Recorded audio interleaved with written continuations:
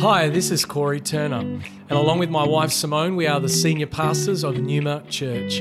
I wanted to thank you for listening to our podcast today.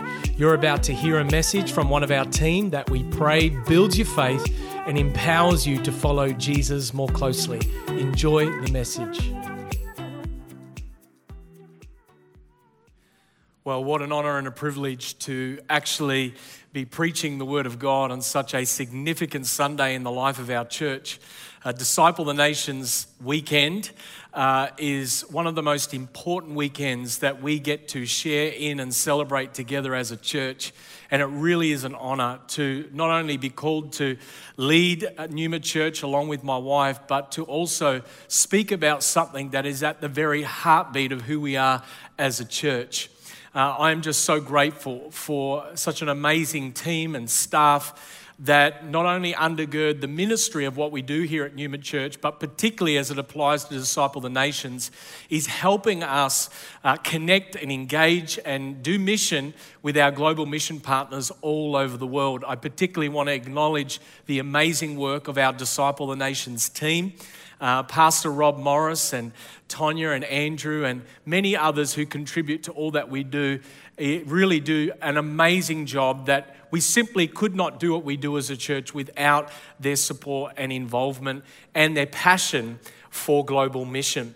I want to pray with you before we get into the word today, because there are things that I believe that God really wants us to hear, and we need the power of the Holy Spirit to really lean in and understand and grasp what it is that God has for us. So why don't we pray?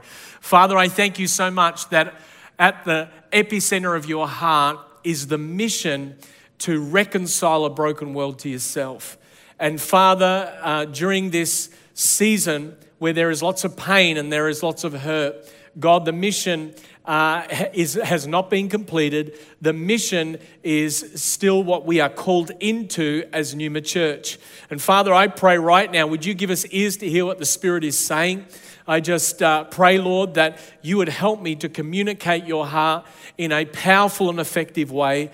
And Lord, I really pray that as a church, we would continue to run to the front lines of global mission, and we would continue to invest time, energy, and resource into this critical area of why we exist as a church, to advance your kingdom across the nations.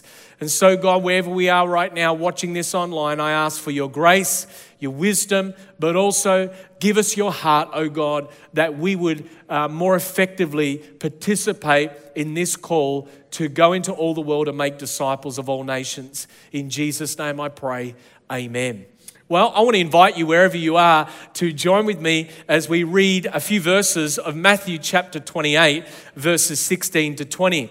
And these words are quite familiar to us as a church, and they're also critical to our core mission as believers, where Jesus in Matthew 28, verse 16 says, "Now the 11 disciples went to Galilee, to the mountain to which Jesus had directed them. And when they saw him, they worshipped him, but some doubted. And Jesus came and said to them, 'All authority in heaven and on earth has been given to me.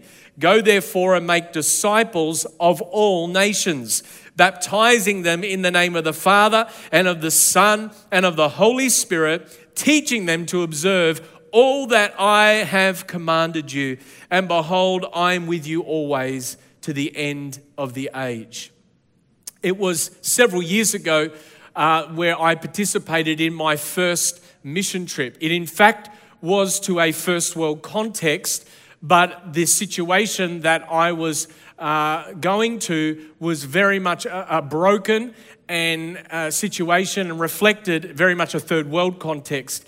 My first mission trip was a week at Skid Row in Los Angeles, and I, along with several others from the church that I was leading at that time, we went to the Los Angeles Dream Center, and we helped them and participated with them into a street outreach and a mission trip to the broken, the homeless, the drug dependent, the disadvantaged in Skid Row in Los Angeles. It was an eye-opening experience. And for 1 week, every day, for several hours of the day, we were feeding homeless people. we were witnessing and praying with people who were very needy but were searching for answers. We were seeing miracles and signs and wonders breaking out.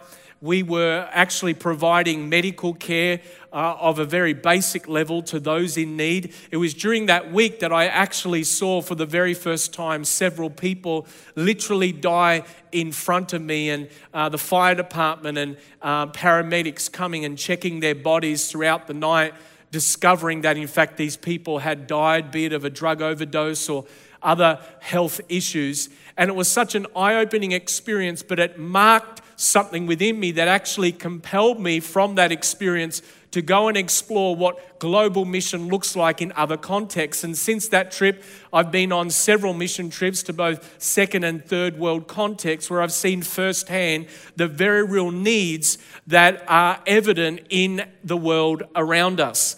And each of these experiences really have taken me out of my comfort zone. I have identified within myself, maybe like you have at different times when confronted with the call of God to go and do things like this, I've identified real reluctance within my own heart because I, like you, love the comfortable and I love the convenient. And there is something within the brokenness of our humanity and our flesh that tries to get away from anything that would make us uncomfortable. But I've discovered that God's highest priority for my life and for your life isn't our comfort or convenience. It is, in fact, to reconcile a broken world to Himself. And that requires my participation in it if that dream of God and purpose of God is ever going to become a living reality. In Philippians 2:5, there is this powerful verse of scripture which speaks to the heart of God and what in fact God has done for every single one of us. The Bible says, "Have this mind among yourselves, which is yours in Christ Jesus, who though He was in the form of God, did not count equality with God a thing to be grasped, but made Himself nothing, taking the form of a servant, being born in the likeness of men, and being found in human form, He humbled Himself by becoming obedient to the point of death, even death on a cross." You see, I believe that not only this passage, but from Genesis to Revelation, we see biblical evidence, historical evidence that God is the greatest missionary that has ever lived. Because even while we were still sinners, the living Word became flesh and dwelt amongst us. God sent His one and only Son so that whosoever should believe in Him would not perish but have everlasting life. Even while we were dead in our sin, Jesus Christ, the Son of God, died for us. And over the last 2,000 years, the kingdom of God really has advanced across the nations because Christians like you and me made Jesus' last command our first priority. And unfortunately, I think there is a trend of a downward trend across the globe of Christians and believers actually making disciples of all nations. And one of the reasons for that is because some of us wrongly believe that only a select few are called to go and make disciples. But in verse 18 of this passage that I read at the start of this message, Jesus' call to go and make disciples of all nations, baptizing them in the name of the Father, the Son, and the Holy Spirit, and teaching them to obey everything that Jesus has commanded us, was given to every single one of us. Historically, what has happened in the church is that we've often set the bar so high that we've made it very difficult for the average believer that attends a church every Sunday to actually engage in the Global Commission. But the Great Commission is a mandate for all. It's not a calling for some. And we have got to guard against retreating to simply being cheerleaders of others who are at the front line, lifting the heavy load and carrying the burdens on behalf of all of us. Christianity is not a spectator sport. It's a faith that must bleed into every single one of our lives. I love what the Bible says in Luke chapter 10, verse 2. It says, "The harvest is plentiful, but the laborers are few." We've got to ask ourselves the question, why do we lack laborers when the harvest is so great? Well, I think sometimes we lack laborers because we have different excuses, either spoken or unspoken, that we believe and that we tolerate in our own hearts. I myself have wrestled with these excuses in different seasons of my walk with God. One of those excuses is simply, I don't have what it takes. And I, like you, know that feeling of feeling inadequate, insufficient to meet the needs, the demands that are all around us. Even in a season like what we are facing with this global pandemic of COVID, there is a sense, what is it that I can possibly do to make a difference in the world around me? But I take great heart in knowing that from Genesis to Revelation, God chose people and He called people who didn't necessarily have the ability to change in their own strength, but they made themselves available. And because of their availability, God put His Spirit inside of them. He gave them gifts and anointing. He gave them His power. He gave them a heart of compassion to do things that they could not do in their own strength. It's never been about whether or not you are adequate or inadequate, but it's always been about God is adequate. He is sufficient. His grace is sufficient, and His strength is always made perfect in our weakness. Not only that, but another excuse that often we can tolerate in our own hearts is evangelism, that is sharing the good news of the gospel with those around us. Evangelism isn't my spiritual gift. Well, I have wrestled at times with this idea that maybe, I'm not the most gifted evangelist, even though I'm a preacher of the word and called to pastor and lead God's people in God's house. I sometimes too in the past have wrestled with feeling awkward about sharing my faith. However, often what we do is we confuse a gift with an assignment. Paul said to Timothy, do the work of an evangelist. Timothy wasn't an evangelist. He, in fact, was an apostolic leader, a pastor of a local church, but yet he was still called to the assignment and to the mission to go into all the world and make disciples of all nations. Imagine with me a driver of a firefighter truck who turns up to a fire at a structure or a house, and when the captain comes and says, I need you to go and actually grab the hose and start to put out the fire, the driver says, oh no, I simply drive the fire truck. I don't actually put out fires. He would very quickly be reprimanded and would probably, if he didn't comply, lose his job. Why? Because just because he drives the fire truck doesn't mean that he is excluded from the mission of saving lives and making a difference in his community. The same goes for every single follower of Jesus Christ. If you are a Christian, if you have surrendered your life to Christ and you follow Jesus as Lord and Savior, you too, no matter what role you play in the life of the church or in the kingdom of God, whether you're in the marketplace, whether you're on staff here at church, whether you're a life group leader, whether you're serving in our kids ministry, whatever area of the life of the kingdom of God you serve in, you too have been assigned a great mission. You've been given a great cause, and that cause is to go into all the world and make disciples of all nations. Another excuse that often we can tolerate in our own hearts and wrongly believe is this idea that talking about Jesus makes me feel awkward. And I'm so glad that in our church, we've taken great steps over these months of even the COVID restrictions to write material and produce courses that can actually empower every single one of us to share Jesus confidently wherever we are, in whatever context we find ourselves working in. And I would encourage you to actually avail yourself of the courses and materials. Contact us on our website or through our church office, and we will be able to point you in the right direction of how you can actually share your faith more confidently. I heard of a story many years ago, and I've shared this before, of a man driving a car in LA, And over the horizon, after a severe earthquake, he actually saw cars were disappearing off the horizon, and he realized that they were actually driving off a bridge that had been damaged in the earthquake, and the drivers and the cars were plummeting into the valley below. And this man got out of his car before he drove off the edge of the bridge, and he actually stood in the middle of the road, and he looked very silly and he looked very awkward and very stupid, but he started to do all that he could to save people's lives that were heading towards an eventual death. You know, sometimes when we start to share our faith with people around about us, we can feel a little bit awkward and sometimes even a little bit silly when people make fun of us, or maybe even from an ideological perspective persecute us.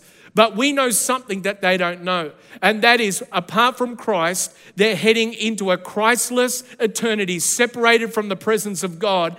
And I would rather not have their blood on my hands, but actually have a reason for the hope that I have, and be able to share the good news of the gospel of Jesus Christ with people. And when it comes to disciple the nations, everything we do in our ministry to disciple the nations is aimed at helping more and more people hear the good news of Jesus Christ and discover the truth that many of us here in Melbourne, Australia, and at all of our locations actually take for granted that we get to hear every single day and every single weekend.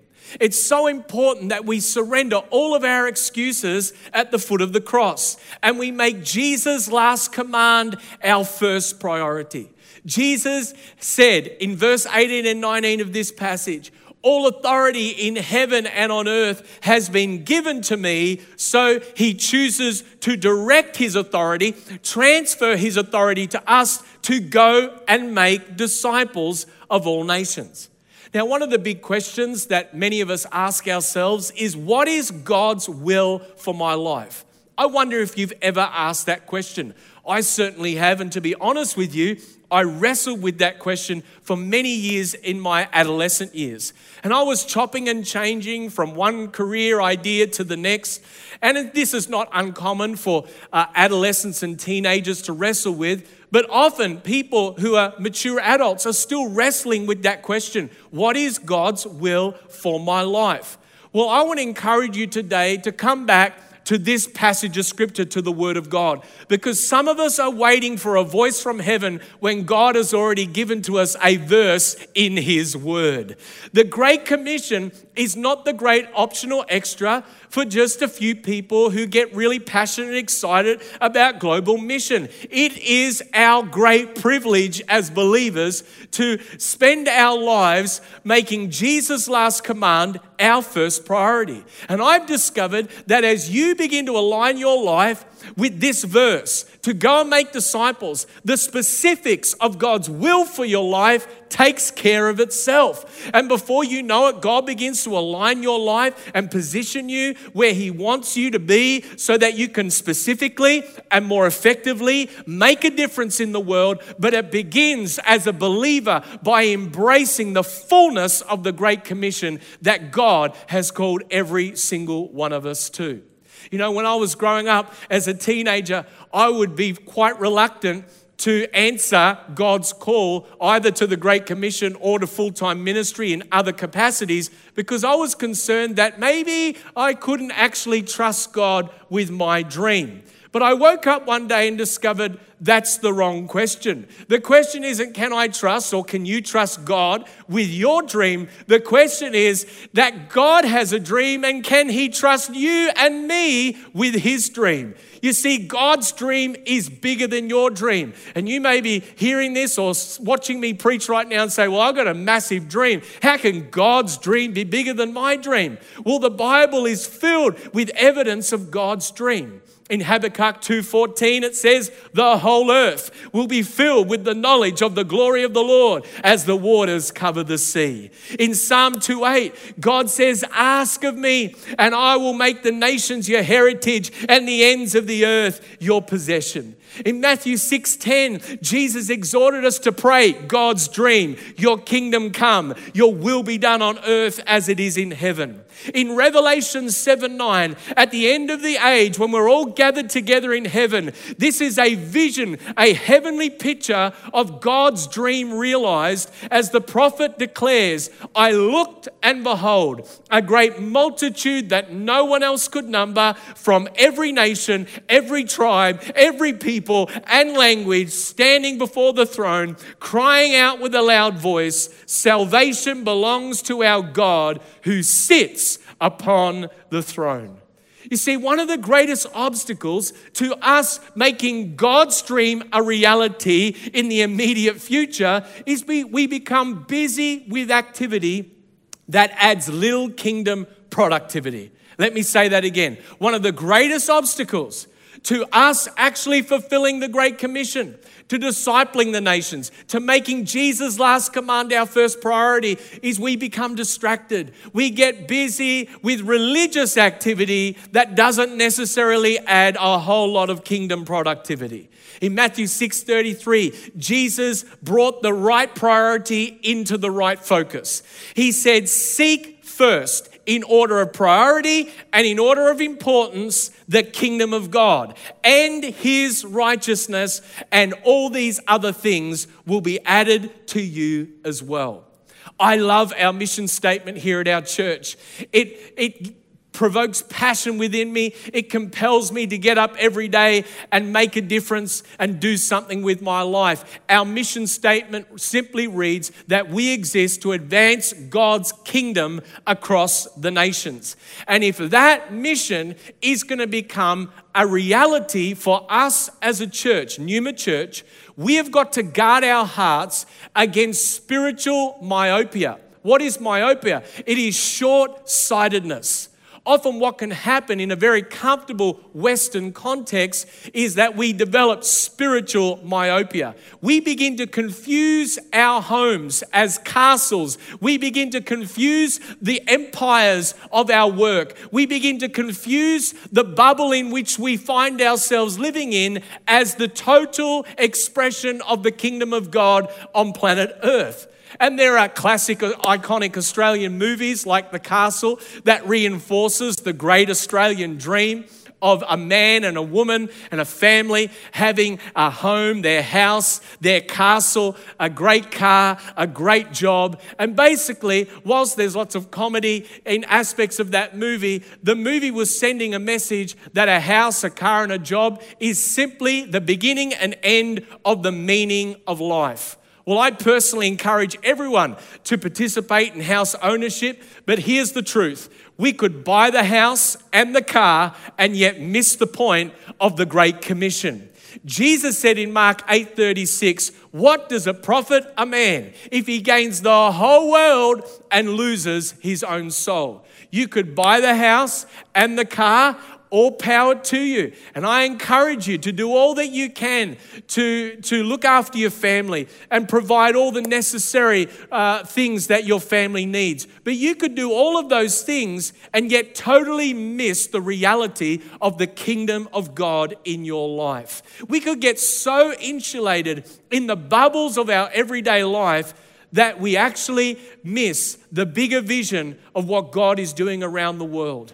Can I encourage you to ask God to give you a vision that's bigger than your own backyard? Lest we become successful at things that, whilst temporarily are important, from an eternal perspective are not that significant. What is the answer for us as believers here at Numa Church? We have got to invest ourselves, invest time, energy, and financial resource into making disciples of all nations, because Jesus has called us. He said, go and make, not stay and wait for everyone to come to us, but to go into all the world, making disciples of all nations. Now, there are three simple metaphors of a church that really help me in understanding what type of church not only we could be or what type of church we are, but more importantly, what type of church God wants us to be. The first picture of a church that we could be is that of a cruise liner. A cruise liner provides luxuries for the entire family. And there are some particular cruises that we've heard about over the last several months that you probably wouldn't want to be on because of various challenges on those cruise liners. But the same thing can sort of happen in the life of a church across the body of Christ, where the church becomes almost like this cruise liner where we provide Christian luxuries for the family. And when there are issues that emerge because we can't go anywhere, often those issues become like a spiritual contagion that break out across the cruise liner of the church and infect our hearts and actually aren't helpful at all. The second picture of a church is of the battleship. This is where the church understands that there is a mission, there is an assignment, but they don't necessarily want to do all the hard work, so they pay the pastor and the staff to fight all the spiritual battles for them. And what it really does, it separates this idea between the clergy or the professional ministries and the laity, those who are a part of the general congregation. And it takes away the responsibility that we as believers have, all of us, to actually be a part of the solution and the answer of the Great Commission. The third picture or metaphor of a church is that of an aircraft carrier.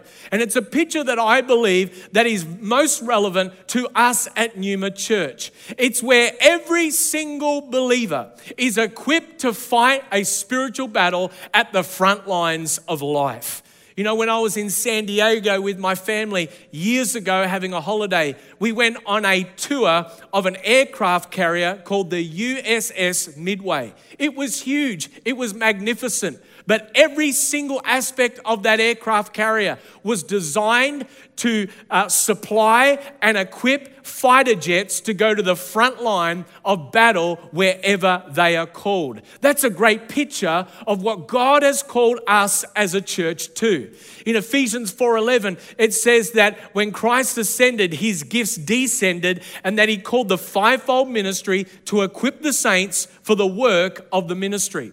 And for over 95 years, Numa Church has been an equipping center that has sent believers out all across the world to nations like Africa and China and India and Fiji, Europe, Papua New Guinea and Japan, and many others in years to come to go and fight spiritual battles at the front line. In fact, many years ago in Papua New Guinea, there were 24 schools that were established and over 1,000 pastors trained because of the global mission work that was happening in this church. C.L. Greenwood, one of the great founders of this house, actually had a mantra that stands to this day: pray, give, send. We've simply just changed the last bit to pray, give, and go. And so now the baton has been handed to you and I. God is still calling us to go and disciple the nations. Can I encourage you more than ever before? Can we commit ourselves to pray? Pray for laborers and pray for our global mission partners. Can I encourage you to give sacrificially and generously into our Disciple the Nations offering, which you are going to be given an opportunity to do in just a moment. Not only that, but can I encourage you in 2021 and beyond, let's go on mission trips to take the gospel to the front lines of what people are facing in both second and third world context. Our focus for Disciple the Nations remains the same. We're all about planting churches, developing leaders, transforming communities, and providing aid to the humanitarian issues that we are faced with as a global community. We have existing mission partnerships in Uganda and Kenya and India, Thailand and Iraq. And all of us are called to play our part and play our role. We all can pray. We all can give something. And some of us, I'd encourage most of us, to at one time in our Christian life to go on a mission trip and make a sizable impact in a land far away from our own. You see, the kingdom of God has advanced for the last 2,000 years, not through good intentions, but through living sacrifices. And it's so important that we understand that if we're going to continue to advance the kingdom of God, it will take nothing less. I ask you to prayerfully, generously and sacrificially give to our Disciple the Nations offering for the coming months.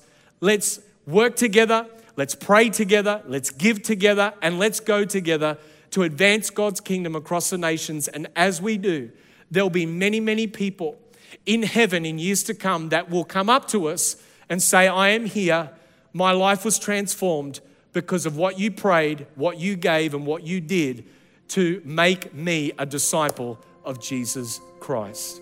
I want to pray for you right where we're at. My prayer is that as we pray together, God would speak to you about a role, an activity, something, an amount of money that God would put upon your heart to give into this Disciple the Nations offering. Our global mission partners are fighting a significant spiritual battle and sometimes literal physical battle as they are challenged with the different cultures and ideologies and needs that are at the front line of their ministries. There are things that we can do as a church that other believers and other Christians may struggle to do, but because of the privilege, heritage, and position that we find ourselves in, we can make a difference. And I know that as we pray together, as we give together, and as we go, God's going to do amazing things through us. So why don't we close our eyes, open up our hearts to the Holy Spirit, and let's pray together right now.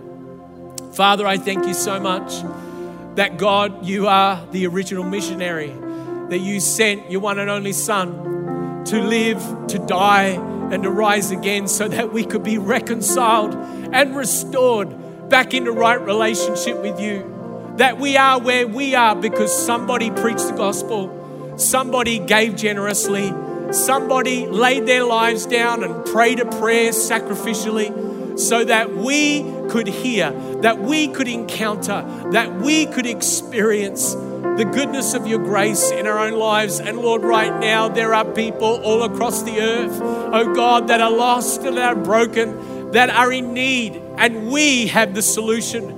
We have something to offer them. And Father, I'm praying right now that you would give us the grace, the strength, the courage to get over ourselves, over our excuses, and do something with what you have put in our hands, however small or however big. God, you've called us to go and make disciples of all nations. And God, we will be faithful to this as long as we have breath in our lungs. Oh God, we will do what it is you've called us to do. I'm praying, oh God, that Lord, there would be a tsunami of financial response to this offering. I'm praying, oh God, that there would be a great tidal wave of prayer. I'm praying, Father, that there would be more people signing up to go on mission trips than ever before in the coming years. And that, Lord, all across the earth, we would see your kingdom come and your will be done on earth as it is in heaven.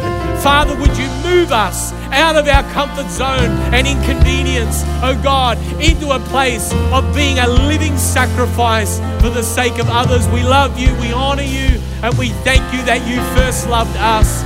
Now, God, we go and do what you have called us to do because you've called us to love others.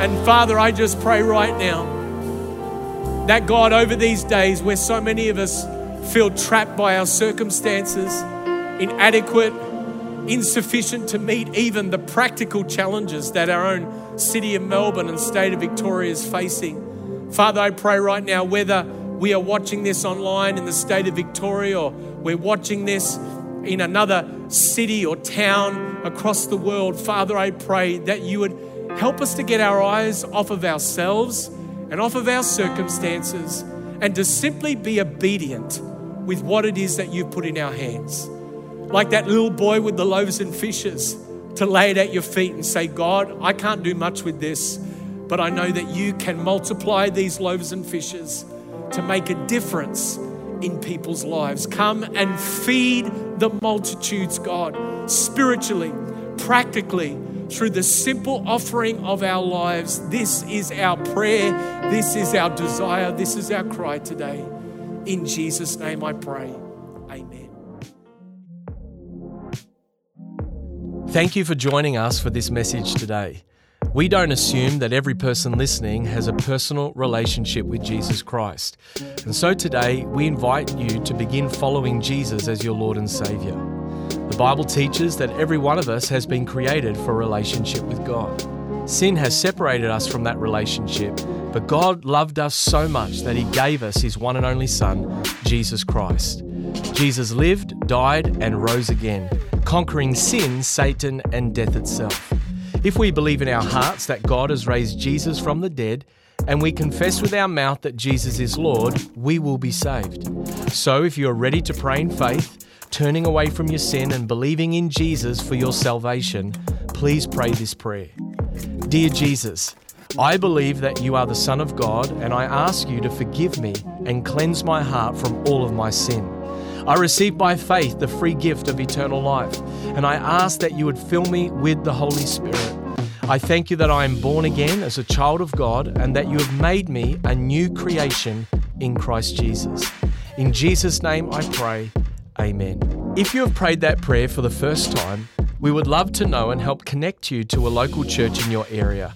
You can contact us on our website, numa.church. Thank you for listening.